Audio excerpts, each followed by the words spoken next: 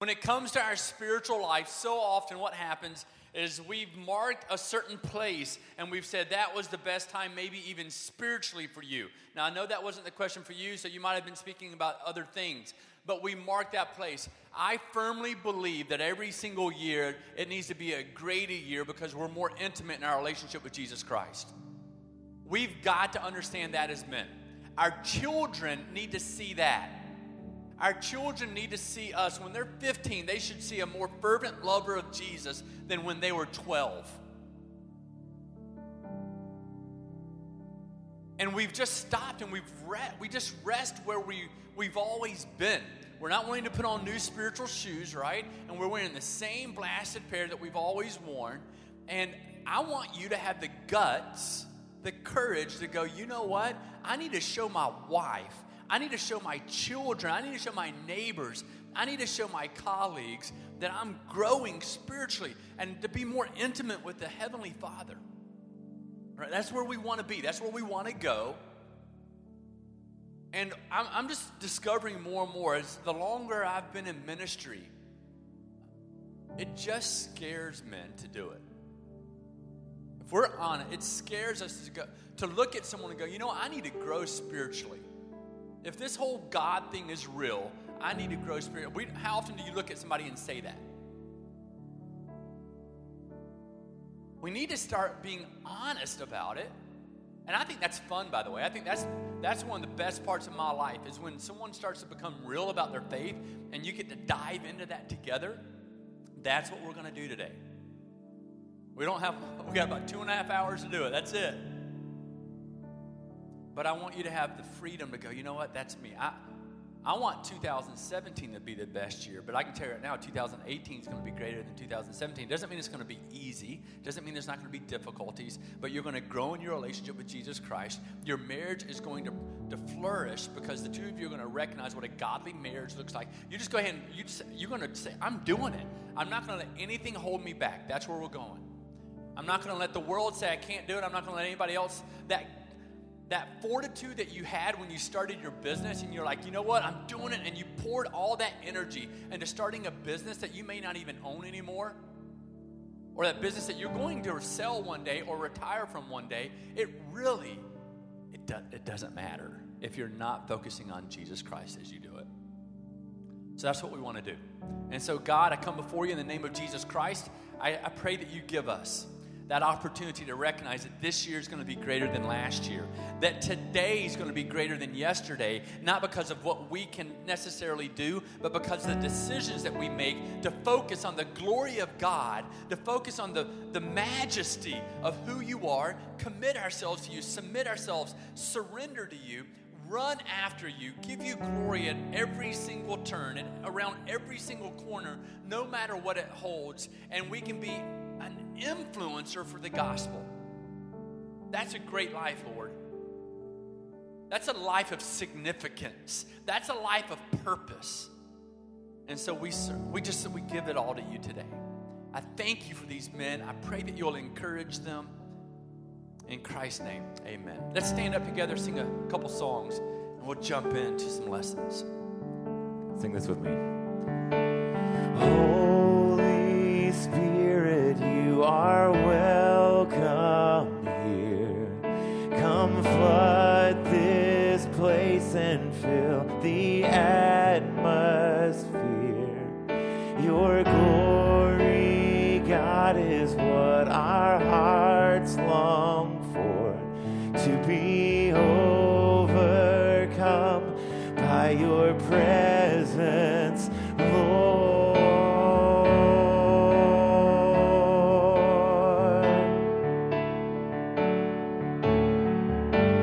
Sing that again. Holy Spirit, let's invite him here with us this morning. Holy Spirit, you are welcome here. Come flood this place and fill the atmosphere. Your glory, God, is what our hearts long for, to be overcome by your presence, Lord.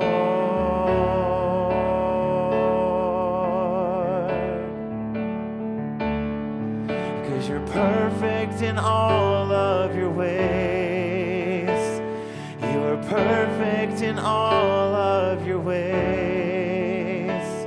You're perfect in all of your ways to us. You're perfect, God. Oh, you're perfect in all of your ways. You are perfect in all of your ways. You're perfect in all of your ways to us. You're a good, good Father. It's who you are. It's who you are. It's who you are, and I'm loved by you. It's who I am. It's who I am. It's who I am. You're a good, good Father. It's who you are. It's who you are. It's who you are, and I'm loved by you. It's who I am. It's who I am. It's who I am.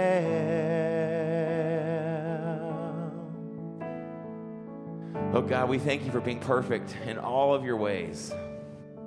We thank you for the perfect way that you father each of us as your sons, God. And I just pray in these moments together, even this morning, that we would be reminded, God, of how we can impart those same attributes, Lord, that we experience from you day to day to our own families, God, to our own kids. Lord, and for those of us that are here today that may be just at a crossroads of wanting to do things differently and to do them better and to do them in a way that would just bring honor to you, I just pray that you would give us the insight, God, the boldness, Lord, the obedience to truly do those things, God, that would bring about eternal change within our families. Thank you for the opportunities that you give us, God, well beyond just family, God, to lead and to show the significance, God, of who you are. And so we truly welcome you into this place, God. I pray this would be a great time of sharpening, of encouragement, of laughter, Lord, but most importantly, just change. That we would leave here different, God, that we would have different goals, we would have different perspectives, we'd have a different mindset in how we can honor you in all that we do. We love you, God, so much, and it's in your name we pray all these things. Amen. You may be seated. I want to introduce you to a friend of mine that I met just soon after coming to the church a couple of years ago, Dale Redier. Dale is with the Man in the Mirror Ministry. The materials that we're using are from Man in the Mirror Ministry, and this is my copy of that book when it first came out, and it so impacted my life and used it in impacting the lives of men. But what I was not aware of is how this ministry has developed over the years to providing a lot of resources and assistance to churches in their men's ministry. So I want you to give a shout out and just say, hi, Dale, okay? Here we go. All right, Dale. Good morning, men. It's such an honor to be here with you guys this morning. I live just up the street, about 300 yards down the road, so it was a real short drive for me in here this morning. But I just wanted to encourage you guys. This event is actually the first exposure that I had to Man in the Mirror, and it drastically changed the course of my life. I guess if you step back a little bit from that, about 11 years ago, I felt the call to ministry, and I was in full-time business positions. Talked to my wife about it, and started pursuing that, and then about 5 years ago, went through the Success That Matters material that you're going through right now today and yesterday, and really changed the course of my life at that point. So I'd encourage you guys just to lean into this material, lean into the opportunity to be part of the follow-up groups. That was a huge impact to me and in my life. So it's just great to see all you guys. Love to tell you more about the ministry if you're interested in that. Jim has my contact information, or you can go to maninthemirror.org too, and you can find me there. But love to hear stories from you guys too. So feel free to send me stuff based on this weekend, how it impacted your life. Let me know how it goes. We're going to pray for Dale just before he has a seat and joins us with the rest of the time here. Dale has just had a new responsibility thrust upon him. He was kind of a regional director for Man in the Mirror. He's just taken on the responsibility for the state of Michigan, Wisconsin, Minnesota, and New York in leading this ministry. So I want us to pray for him. Let's do that. Father, thank you so much for men that you're raising up within our church and within our nation to be able to make a difference for you. And Father, I pray that you'll encourage and strengthen and protect Dale and his marriage and his family and his walk with you. And God, use him to be able to multiply in other churches and in other men what you're doing in his life. In Jesus' name, amen. Thanks, Dale. Thank you. God bless you, man. Okay, men, I want to have everybody that's married stand up.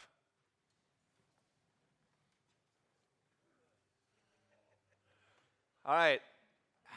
If you have been married less than 5 years, raise your hand. Okay, you can sit down. All right. If you've been married 10 years or less, raise your hand. All right, you can sit down. If you've been married 20 years or less, raise your hand. Whoa, you can sit down. If you've been married 30 years or less, raise your hand. You can sit down. If you've been married 40 years or less, raise your hand. You can sit down. If you've been married 50 years or less, raise your hand. Okay? Anybody been married 60 years? Anybody been married 60 years here? 60? Any 60s? All right. Guys between 50 and 60, stand back up again. Okay? How many years? 50 and a half. He counts every single day. Charles, 53. 44. What was that again, Dave? 50 this year. 50 this year? 52. 52 years. So, who's got the longest? Pastor Charles. Let's give him right a here. hand. All right, I want to know who's been married the shortest. Anybody here that's been married less than a year? Raise your hand. Less than a year. Okay, stand up. How long? 11 months? 4 months. Okay, all right, give him a hand. Very cool. Charles, any advice that you would give to these guys who've been married less than you? Now, this is not a sermon, Charles. Come on. All right? Treasure and forgive. Wow. Wow, that's good. That's really good. Man, I want to just tell you a little bit of the backstory of my relationship with Bert. We're celebrating this summer, next month, 44 years of marriage. Bert was born into a family. Where her mom and dad had a tremendous amount of conflict. She can remember, she was the third of 3 children, the youngest. And she can remember being woken up in the middle of the night to hearing her parents have conflict. And she can remember times when her mom and dad would bring the 3 children down to actually umpire who was right and wrong in the conflict of the marriage. Imagine being 8 years old and that's your experience, the terrifying experience of that. When she was 10 years old, she was sent with her grandmother to Florida. Her brother went to Boy Scout camp. Her mother sold the house, auctioned it off. Her father went with her older sister to Mexico to get the divorce. Bert knew nothing about what was happening. She came home, and everything she had was sold. The house was sold, and her mom remarried an alcoholic within 1 year and became an alcoholic, and that was her family background. My parents had tremendous conflict. I can remember weeks on end when they would not even talk to each other. When I was 14 years old, my mom, in the middle of the night, moved out while my dad was at work, took us kids with her, rented a trailer on the other end of our town, and for a full year we lived separate from them. Mom and Dad tried getting back together and trying to make marriage work and just continued to have painful conflict. I can remember just the terror in my heart sometimes when they were having that kind of conflict and the fear that brought to me as a child. And it was when I was 18 years old that my mom and dad came to a church like this and heard the gospel. And my dad trusted Christ as his personal Savior. I was the first one in my family to know Christ in a personal way. Dad trusted Christ as a Savior in our living room when I was 18 years old. My mom was saved 2 weeks later, and all of a sudden, the gospel of Jesus Christ started making a difference in our marriage. But men, you got to realize that at that point, they had almost 25 years of marriage experience that was horrible. And they had all of that to unpack. All of that to unpack. By the way, I had the joy of performing a marriage ceremony for my mom and dad in their 50th wedding anniversary. And I can tell you, there are no hopeless marriages. There are no hopeless marriages. There may be hopeless people, but there's no hopeless marriages. So picture this, guys. With that kind of background, I'm 19, Bert's 18, we get married. And what we knew about marriage, you could put into a thimble and have a full thimble full of water. We're going off to Bible college together to pursue ministry. And I'd only had one marriage that I had seen in my life that I said, that's what I want, and it was our pastor and his wife. But guys, you know when you get married, if you didn't figure this out, it's like whitewater canoeing. You have two rivers coming together. You've got two different genders, two different personalities, two different sets of needs, rights, and expectations. You have two different sexes. You have two different family backgrounds. And whenever you have two rivers coming together, you get whitewater. Whitewater is fun if you know where the rocks are. If you've mapped out the rocks. We had mapped out the rocks. And I want to tell you, the first few years of marriage were horrific for us. You know the highest rate of divorce in America today is year 3. Highest rate of divorce in America today is year 3. It goes up year 1, year 2, year 3 is the spike year 4, year 5 it levels out. And then the greatest risk after that becomes in the 20s because of menopause, midlife, and the empty nest. And if you have not built a strong marriage, when those things hit, the reality is it is tough water again. I want to just talk to you a little bit about how you can make a new best friend and your wife. And I'm serious about this. This is not smoke and mirrors. This is the real stuff. And we want you to grab a hold of your Bibles, grab a hold of your information there, and we're going to kind of look at that. You know, one guy thought that he had found the secret of a happy marriage, so they'd go out to dinner. They would go out to dinner twice a week. Soft candlelight, beautiful music, quiet dinner, long walks home. She goes on Tuesdays, he goes on Fridays. That's not what I'm talking about, guys. That is not what I'm talking about, okay? So love is the glue that holds marriage together. If you're not familiar with the Bible, 1 Corinthians 13 is called the love chapter. And you're going to see why as we just look at this passage together.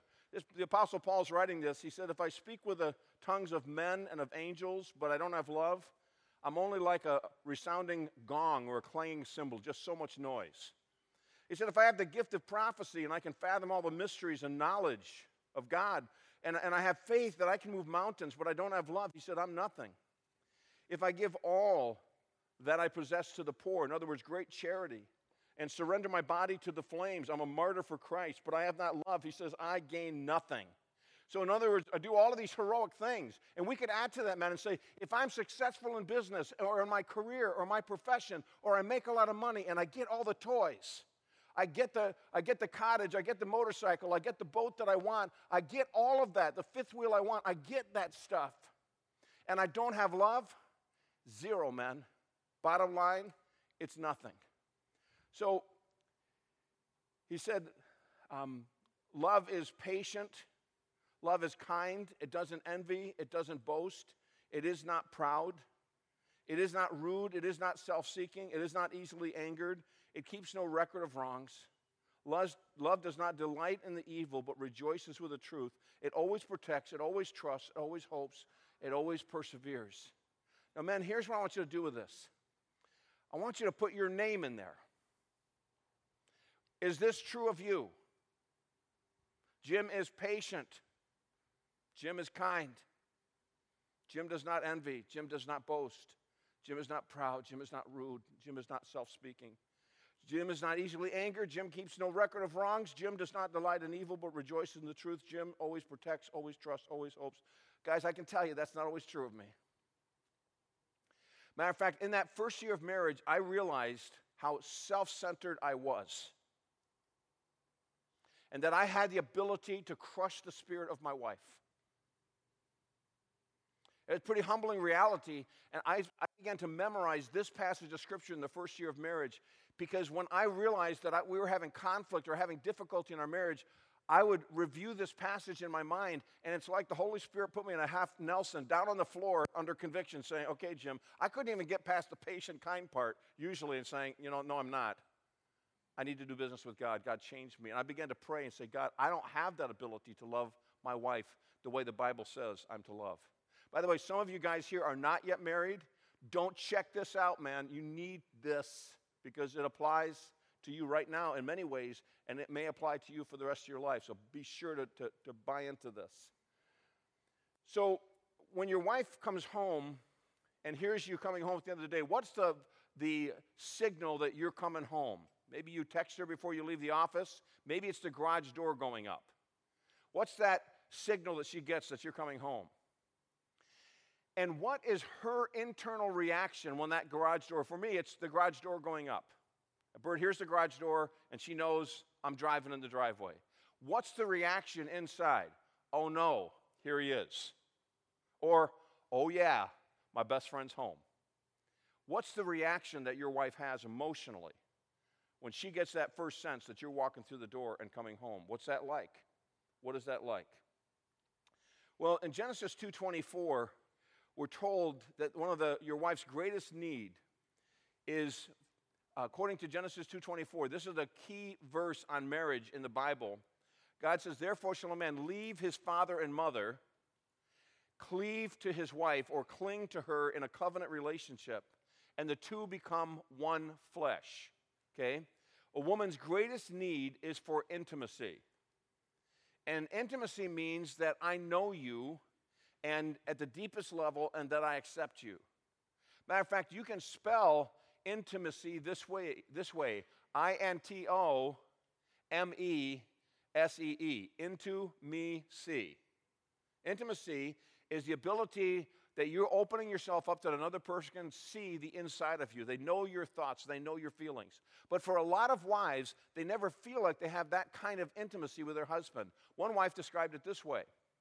I feel like my husband is an island, and I'm in a rowboat rowing around the island trying to find the inlet into his soul. I want to know him, and I feel like I don't really know him in terms of his inner world. See, God tells us that because of the design of God, that God gave to a wife a deep desire to know and have intimacy with her husband. And yet in Genesis chapter 3, we find that when sin entered the human experience, it messed everything up, man. It messed everything up.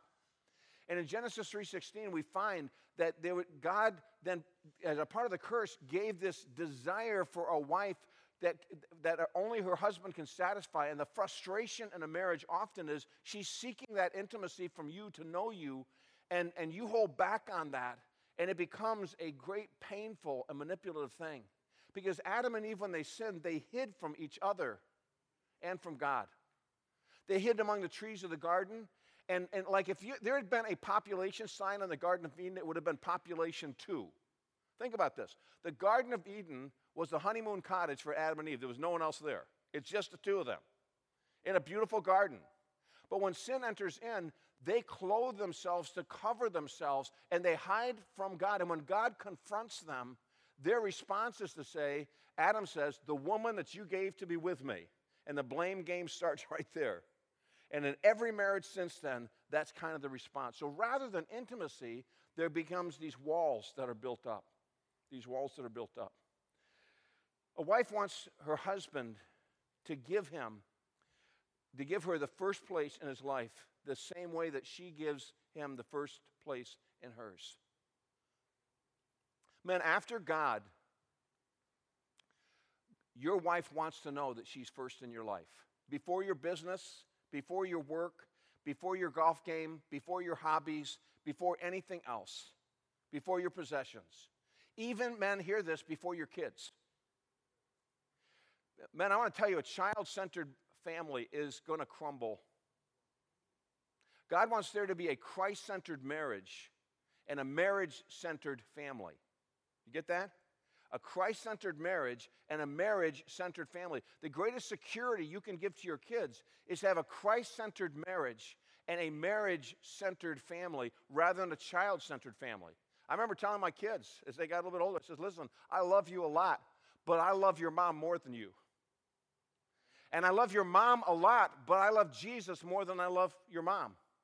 And that's the reason that we have the family that we've got. Because you kids are going to leave home. I hope so. And that's kind of why we're raising you, so that you will leave home. Okay? But when you leave home, mom's still going to be here and me, and we're planning on having a life together. And I want you to know that we want to keep Christ at the center of our family and our marriage at the center of our relationship with you, because that's what gives you the stability and security that you need. So her need is for that. Now, men, I want you to imagine for the rest of our time together that your wife has an emotional bank account. You heard about the young married couple that got married, and all of a sudden the husband realized that his wife didn't understand a lot about finances. There was a book, by the way, some years ago that was written, it's called, by Dobson, said what wives wish their husbands knew about women. That's a pretty good book. But then somebody wrote another book, what husbands wish their wives knew about money. That was kind of an interesting book too. And so in this particular case, this couple got married, and all of a sudden this guy's realizing, man, our checking account is always overdrawn. So he tries to have a sweet conversation with his wife and saying, honey, you're spending too much money. She says, no, there's plenty of money. I have more checks. There's plenty of checks there. Listen, imagine with me that your wife has an emotional checking account. And guys, you figured out that you got to make more deposits than withdrawals on your checking account. I hope that's not new information to you today. You get that? You got to have more money going in than money going out in terms of deposits. Well, I think one of the things that happens in the emotional account is that we often as men are making withdrawals all the time. Here's an example. You have a rough day at work, and you come home, and on the way home, I just want to crash and burn. And so you have dinner, you don't talk a whole lot, and you sit down in front of the TV, and you're just kind of channel surfing, or you're reading the paper, and your wife has been waiting all day for that time with you, and you're just sitting there, and you're just chilling out. You let her take care of the kids, let her do all that. Or you just say, I'm going to go out and mow the lawn, I'm going to do that kind of stuff, but the day ends, and there's expectations that are there that she's had, and you're just all into just taking care of yourself. Guys, I want to tell you, you just made a huge withdrawal. But if your wife drinks coffee, and you get up in the morning and you make coffee, and when you hear her stirring, you bring that first cup in, you just made a big deposit. Okay? There's a lot of different ways that you can make emotional deposits. I want you to write down these 5 words, guys, someplace on your notes, and there's a page where you can flip over that's got lines where you can put some of the stuff down that you won't have room for there. Gary Chapman wrote a book called The 5 Languages of Love, and I'm going to give you the 5 languages of love.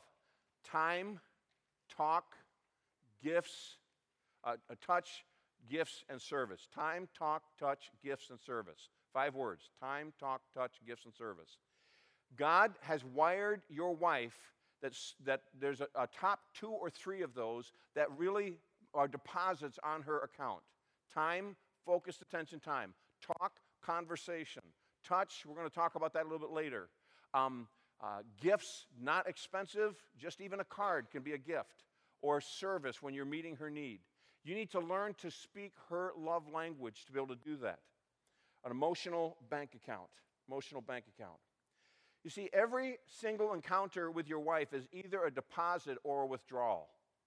Every single encounter you have with her this weekend, you're either making a deposit or you're making a withdrawal. Okay? And even silence can be a withdrawal. Even silence can be a withdrawal. So we want to think about the deposits. Here's some ways that you can make some deposits. I'm going to give you 10 deposits you can make in your wife's emotional and relational account with you. Here's the first one. Spend time with her alone. Spend time with her alone. That's absolutely an important way to be able to do that. And one of the ways you do that is you establish shared interests where you enjoy doing things together. One of the things that I've discovered, if I'm going to invest in my marriage, I need to have interests that my wife shares. Now, you all have interests that she doesn't share. I get that. But as I have developed new interests, and Bert has been great about this too. When I took an interest in downhill skiing, she learned how to downhill ski. When I got back into motorcycling, we had a 2-year conversation about that before I did. And she said, I remember the night where I'm talking about it, and I'd just been out visiting a guy, and he's got this big dealership out in the Midwest, and I'm sitting on a Harley, and I get back home, and after 2 years of conversation, I said, I don't think I can get over this without having one. And she, in a moment of weakness, said, I think if I had my own. And I said, done. I called on the phone and ordered 2 Harleys right then. No kidding. That's what happened. And so we today still ride motorcycles together, bicycling together, kayaking together, taking walks together, reading books together, doing that kind of stuff. Shared interests, but time together, being intentional about that, making that happen. Making that happen. Spending time with her alone. Guys, I want to give you, God has designed creation so that there are not only hours, but days and weeks and seasons and years. And I want to give you 4 things that have helped me greatly in my marriage by being intentional. By the way, men, most of us are goal-oriented in our careers. Would you agree with that? Men just seem to be hardwired to set goals and achieve them. Agree or disagree? Agree. Here's the problem. A guy gets married, the goal was to get married, to have a wife. And so now he's got another goal, finish my master's degree, get my career going, buy the house, whatever it is. But most men never think about setting goals in their marriage. Guys, I got to tell you, that's bad. That's bad. It's a bad way to approach the relationship. You will always go in the direction of your goals. Your passion and energy will always follow your goals. So why not set goals in the area of your marriage? I'm going to give you 4 time-related goals that you can set. You can jot these down. Daily, you need to have a huddle time. I happen to be blessed to have a wife who loves the NFL. And she's been a Green Bay Packers fan since the time she was a little girl. And I would come home from a meeting at church on a Monday night. Matter of fact, her ring on her cell phone is Monday Night Football. It's so cool. So when I talk about huddling with her, she gets the metaphor, all right? And huddle time is when you spend a minimum of 15 minutes, that's all it is, guys, having heart-to-heart, undistracted conversation about your day, about what God's been saying to you through the Word, about what's happening in her world, and you spend even just 5 minutes praying together. I want to tell you, an investment of 15 minutes a day will change your marriage. 15 minutes of undistracted conversation. We actually put a table and 2 chairs in our bedroom when we were raising kids, and we would tell our kids, this is huddle time. If you're not bleeding, the house isn't on fire, we don't answer the phone, and we don't answer the door. This is mom and dad's time. Don't distract us, okay? And the kids knew that that was a time that we had that was almost like sacred time. 15 minutes a day. Sometimes it would be more, but never less. Weekly dates. You say, I can't afford a date. Guys, I get it. When we were raising kids, if we went out to a restaurant and we had a babysitter, it's like there was a taxi meter running the whole time that we're in that restaurant.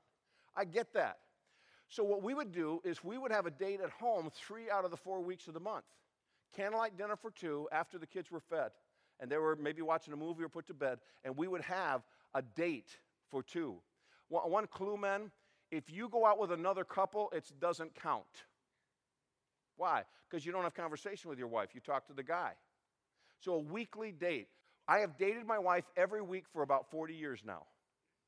We just had a date Wednesday night. Took her out for an outdoor concert and picnic, and we just had a phenomenal time. I love dating my wife. It's a deposit on her account. Here's another one. Whoops. There we go. The quarterly getaway. Once a quarter, we get away from town. Leave the kids behind. 24 to 48 hours. Usually, I recommend you drive out of town at least an hour. When we lived here before, Traverse City was our place to go. And there was something about getting in the car and getting out of town that you began to wind down and really focus. And I actually would put money in a savings account every pay period so that we had the money to have a hotel and to do that. If you're on a fixed income, that's tough to do. But if you plan ahead, it's a lot easier than you think.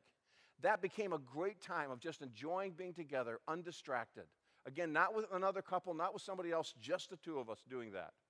And then annually, have a learning experience about marriage. Now, we had a marriage seminar here. That would count for that. Actually, we're going to have the marriage foundations class that Joel and I just did, and John Van Dyke did the finance part of that we did this summer. We're actually going to do that this fall and open it up to all marriages. We just allowed this for engaged couples and people married less than 5 years. But this is going to be an open class that is an opportunity for you to learn about marriage this fall. And it was the 15 couples that were in there. How many couples were in there if you were there? Okay? And these guys can tell you, I think it was a pretty high impact time from what they're saying. So that's an opportunity for that. 10 deposits. Spending time with her alone. Now, man, I want you to think with me a little bit about this matter of being a really good lover for your wife. You ever heard that Greeks are better lovers? Well, I'm going to tell you they are. And the reason that they're better lovers is because, anybody in here Greek? No, okay. Greeks are better lovers because they got a better language of love. See, we have one word for love in our English, and we say, I love chocolate, I love my dog, I love my motorcycle, I love my wife. And it's the same word. And the problem with that is it's really hard to differentiate what love really is. Well, I want to give you some words here for love that are in the Bible. These 3 words are all found in the Bible. Agape love, that's not a fish, agape. Agape love is really talking about the love that is sacrificial and spiritual. It is the love that is described as the love of Christ, where Christ gave himself for us, all right? Phileo is a love that is a friendship love, Philadelphia is the city of brotherly love. Actually, if you go there and visit, it feels more like the city of brotherly shove, but it's really the city of brotherly love, a phileo love. And then Eros is the more erotic love. It is the sensual, sexual kind of love. Now, guys, which one do you think is the foundation of our cultural view of marriage? Eros. That's the attraction. I want to tell you, that's like building a marriage on quicksand. Because, guys, if you haven't figured out, as great as sex is in marriage, it doesn't really occupy that much time in the whole marriage relationship. You cannot build a marriage on Eros. It's made to be the frosting on the cake, not the cake. Phileo, the friendship factor, is really important. But it's hard to have phileo love if you don't have another kind of love, the agape love, the covenant-keeping love, the sacrificial love of God. So God's plan is that agape love is the foundation that builds the phileo love, that the eros love is built on that. And we are so caught up in romantic infatuation in our culture and our view of marriage. Men, they have actually scientifically studied how long infatuation lasts. You know how long it lasts? On an average, 2 years. So a guy meets a gal, they get married in the first year, and the first year may be wonderful for them, and you have this great romantic love. I mean, for her, it's like the Hallmark Channel, and for you, it's like, this is the woman of my dreams. And then all of a sudden, that wears off, and she becomes the woman of your nightmares. Because most men, they think this is a great deal being married to her. And then it becomes an ordeal, and then they want a new deal. And so they meet somebody else. They get divorced, they meet someone else. Oh, this is a great deal. This is the right woman. And then it becomes an ordeal, and then they want a new deal. Guys, I remember going and visiting a man who was dead drunk because his neighbor was a member of our church, and they invited me to the home, and this marriage was ready to spin apart. And this guy, she's trying to give him coffee to sober him up. And he says to me in his slurred speech, I said, well, how many times have you been married? 4 times. This is his 5th wife. And he says this, if I could just find a good woman. And I don't know what came over me, but I looked him in the eyes and said, did it ever occur to you that you could be the problem? No. I never thought of that. Go figure. Men, here's a great passage to define love. 1 John 3, this isn't in your notes, but please jot this down. 1 John 3, 16 to 18 is a great passage to define love. And I'm going to just give you the definition, and this is the foundation of it. The Bible tells us that if we know love, that he laid down his life for us, and we ought to lay down our lives for the brothers. But if anyone has this world's good and sees his brother in need, and yet closes his heart against them, how does God's love abide in him? Little children, let us not love in word or talk, but in deed and truth. 3 key ideas from this passage about love to define love biblically. This is agape love. First of all, it is sacrificial. Christ laid down his life for us. Men, the symbol of this love is not a heart with an arrow through it or a cupid flying in the air. The symbol of this love is a cross. It is sacrifice. Love equals sacrifice. Therefore, men, the opposite of love is selfishness. Guys, I don't have to work hard at being selfish. Being selfish to me is like falling off a log, and the log doesn't even have to be wet. It's easy for me to be selfish. That's my default. But being sacrificial, that's very different. Secondly, I want you to notice the word need. Love focuses on the need of the other person rather than your needs. And thirdly, it is an action, not just words. Now, don't be like the guy who said, I told my wife I loved her when I first met her. When we got married, if I changed my mind, I'll let her know. No, you need to tell her that you love her. But I want you to tell you, if you don't back that up with action, it doesn't mean much. Love is the action of sacrificing yourself to meet another person's need. Write that down. Love is the action of sacrificing yourself to meet another person's need. It is the action of sacrificing yourself to meet another person's need. Now, when you start thinking about that and a wife's need for this deposit, I want you to look at this picture. Anybody that can relate to that?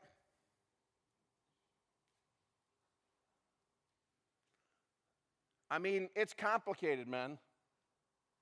It's complicated. And here's part of the reason that it's really complicated. When it comes to the relationship, a man cannot love his wife emotionally until she loves him physically, unless you have agape love going on.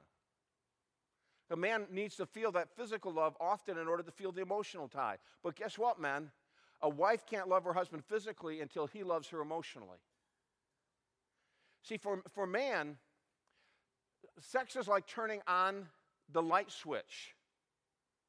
But for a woman, it's like plugging in the iron. It takes a little while for that to heat up. For men, it's just like that. You know, men will make their list like, okay, I need to go to Home Depot. I need to mow the lawn. I need to have sex with my wife. And it's just another thing that you're doing that you enjoy. But men, for her, she brings everything into the bedroom. She does. It's the whole relationship. Sex is a celebration of a relationship rather than just a task or a goal. Here's the next thing, men. Listen to her deeply. Listen to her deeply. A wife needs to be listened to. And we struggle with this sometimes as men. We struggle with it. See, because we're used to solving problems and fixing things. We're used to solving problems and fixing things. And when we do that, we stop really listening because we're focusing on how to solve the problem. So I want you to see this quick video. By the way, this video that I'm showing you has had over 15 million hits on YouTube. And there's a reason for that. I think you're going to understand. Okay? 15 million hits on YouTube.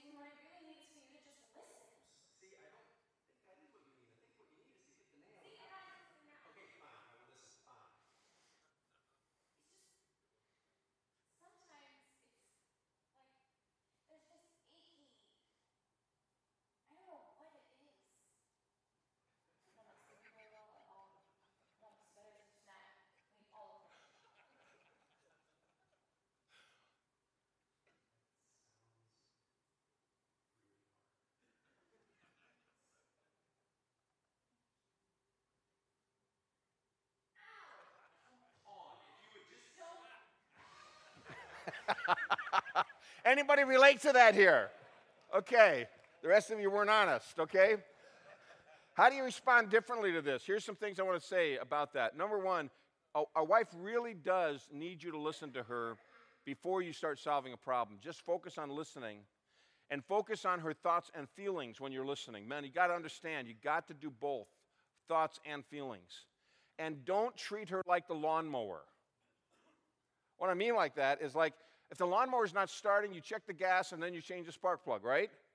And if it's not cutting right, you take the blade off and you sharpen it. Your wife isn't your lawnmower. She's not just a problem to be fixed, okay? And here's what I've learned with Bert. When she's struggling with a problem, like I would come home and the kids, maybe she was having a rough day with them and she's telling me about that and she just needed me to listen, I put a delay between that and solution time. 6 hours to 24 hours later, I would come back and say, you know what you were talking to me about with that? I've been praying about that, and I want to just, and then when I do that, I start with a question, not a should. You know the difference? Have you thought about this? Would you think this could work? A question instead of a should. When I tell her you should do this, then it just signals problem. I'm just a problem. But when I ask a question, it's a conversation. So men, when you're dealing with that kind of a thing, when your wife is hurting, focus on listening, thoughts and feelings. Don't treat her like a lawnmower. Delay the solution time and start with a question. Here's another deposit. Touch her non-sexually. For some men, every physical touch is going to lead to the bedroom. Men, for her, it's not that way. And holding hands, putting your arm around her, hugging her, giving her a back rub or a foot massage can be a very important expression of love to her, especially if she knows that you're not associating that with sex all the time. It can be something that fills her emotional deposit. Accepting her unconditionally. What happens when your wife makes a mistake, when she fails? How do you treat her? How do you treat her? Accept her unconditionally. Then Romans 5, verses 5 to 8. A passage of scripture that I want you to put there with that. When you accept her unconditionally, look at this. The Bible tells us in verse 8, God shows his love toward us in that while we were yet sinners, Christ died for us. Christ's love for us is unconditional. And that same love that sent Jesus to the cross to die for us while we were still rebelling against him is now poured into our hearts through the Holy Spirit, verse 5. I love that. The same passage that tells me about God's unconditional love for me tells me that same love is poured in my heart through the Holy Spirit. The Holy Spirit gives me a capacity to love men that I couldn't. Man, I want to just tell you, gut level honest, I don't have the human capacity to love my wife the way God calls me to. I figured that out a long time ago. I don't have the human capacity to do that. But the love of God shed abroad in my heart by the Holy Spirit gives me that capacity to reproduce the love of Christ, which is why your relationship with God is crucial to your relationship with your wife. Okay? Here's the next one. Be committed to her. Be committed to her. Never use the word divorce in your worst conflicts. Keep the D word out of your language. Man, if you never talk, you'll never think that word, and you never say that word, it's not going to have the potential to happen. No matter how bad it gets, that's not an option. I remember when our son went to kindergarten, he's walking home from the school that was elementary school in our neighborhood, and he comes home and he says to his mom that day, Dan, he says, Mom, when are you and Dad going to get a divorce? And she said, well, why would you ask such a thing? Well, because he's naming off the kids in his kindergarten school that they're getting a divorce. And she sat him down. She says, that isn't going to happen to us. That is not something we're open to. Guys, if you've been through a divorce, I am not being critical or condemning. I know that in our culture today, there can be a person who doesn't want a divorce, and legally it can't stop. I'm not talking about that. But I want to say, if you're married, that just can't be a part of your psyche that you're thinking about that, because you're committed. You're committed. You're committed to the institution of marriage, and you're committed to your wife. And here's another thing, men. If you're going to do that, you need to keep your eyes to yourself. We're not really talking about this in this session, but there's a book I want to recommend to you called Every Man's Battle. And it's talking about the battle with lust and how that battle is won or lost in your eyes. Men, If you win the battle with your eyes, you then won't be fighting the battle in your imagination. If you win the battle in your imagination, you will not be facing the desire in your choices. If you win the battle in your choices, you won't be facing it in your actions. You won't be facing it in your habits, in your character, and in your actually behavior, sharing that out. Every man battles with lust. There isn't a man in this place that doesn't battle with lust. I want to be right up front with you about that. Our sinful nature causes us to do that. But that doesn't mean that you have any excuse of being defeated. I remember driving up to a stoplight here in Grand Rapids, and I'm sitting at the stoplight. My wife is sitting next to me, and two young ladies, very scantily dressed, are on this street corner. And I've learned to bounce my eyes, so I did one of these, just so I could just see out of the corner of my eye the changing light. The light changed, and I pulled ahead, and just then, my wife slapped me on the knee and says, "Thanks." Thanks for what? I saw what you did with your eyes. And I thought, Lord, thank you that I didn't use this excuse. Well, I'm just enjoying the aesthetic beauty of two women. This was not that time. Men, I want to tell you, fight the battle with your eyes. That's how you're committed to her. Here's another deposit. Encourage her with words. Encourage her with your words. When you're with her, you can confront problems but still affirm her. Ephesians 4:29. But men, also when you're apart from her, does she know that when you're apart from her, you're talking about her in loving and affirming ways? My wife said to me just this week that she had heard from other people about the way I talk about her when she's not there. And men, it makes a difference in her emotional account, the words that you use. How do you speak about your wife in front of others? I've known men, and I've been this man earlier in our marriage, that I would make a joke about my wife, and I'd be sarcastic about my wife, and I wounded her spirit, and I had to repent of that. I had to deal with that. And that's not a place I go anymore.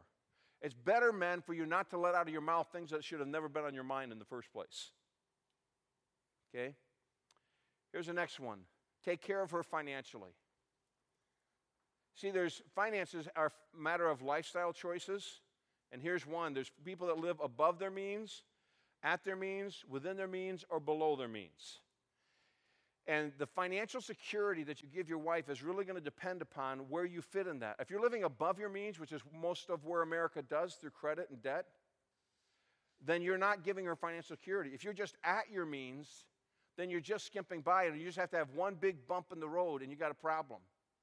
Within your means, that's better. But below your means you now have resources to both invest, and you have resources to save, and you have resources to be able to give to God's work. You need to be targeting that you're going to live below your means. It doesn't take rocket science to figure out if you're going to be healthy financially, you spend less than you make. And that's just absolutely essential in terms of making deposits, not just financially, but spiritually. Here's the next one. Laugh with her. Don't laugh at her, men. Laugh with her. I think a sense of humor is like a shock absorber on the suspension system of life. And my wife and I have a lot of good fun laughing together. There's just things that happen that are just funny. And being able to laugh with her. When's the last time you and your wife laughed so hard that you cried together? I mean, just something happened, and you're just laughing at what happened. And you're enjoying sharing that sense of humor together. My wife is an incredibly funny lady. And it's just a joy being married to her because she sees the funny side of life, and I want to see the funny. Man, can I tell you, I take God very seriously, but I don't take myself very seriously. And some men take themselves way too seriously. I'm serious about taking yourself so seriously. Okay, it's not a good idea. Here's the next one. After God, but before all others, make her your top priority. Does your wife know, men, that after God, she comes before your job, she comes before your friends, she comes before your hobbies, she comes before your possessions, she comes before your kids? Does your wife know that after God, she is your top priority? Biblically, men, she should be. That's what Genesis 2:24 says. Does your wife know that? Does she feel that? Because at the end, it's just you and her. Just you and her. Here's the next one. Be her best friend. Be her best friend. The friendship factor in marriage is absolutely essential to the health of the marriage. And I'm not just saying this, men, but I want you to know, when I look at Joel, he and Melissa are best friends. They are. I look at our elders in our church, and I can tell you to a man, I believe every one of them, I could say, men, as elders, that their wives are their best friends. I mentioned last night a guy who was a multimillionaire. He's a friend of mine, and he's not a friend because he's a multimillionaire, but because we share common values. He said to me that he had read some research on the CEOs of Fortune 500 companies. And to his amazement, he found out that the majority of them that are highly successful are still married to their first wife. Why? Because they're that kind of man. And that's why they serve well. Lee Iacocca wrote his autobiography. If you don't know who he is or was, he's the guy who designed the Mustang. He worked for Ford Motor Company, and then he later took over Chrysler when it was in the pits of bankruptcy and brought it back up. Lee Iacocca in his autobiography said this. He said, "I have no respect for a man who works all weekend." He said, "I leave on Friday from work, and I don't think about work again until Sunday night. And I go into my office at home, and I start getting ready for the week." He said, "I invest in my family over the weekend." Man, you need to be that kind of a man. Be her best friend. So what do you know about your best friend? Happiness is being married to your best friend. Men, we need to double down on the investment. If right now, if your marriage was a bank account, are you overdrawn? Is there money in the account? You're writing checks every day. Are you making deposits in your marriage? Men, I want to invite you right now at your tables to go and to discuss what it is that we've been talking about. There's some questions there, so go right at it at your tables right now.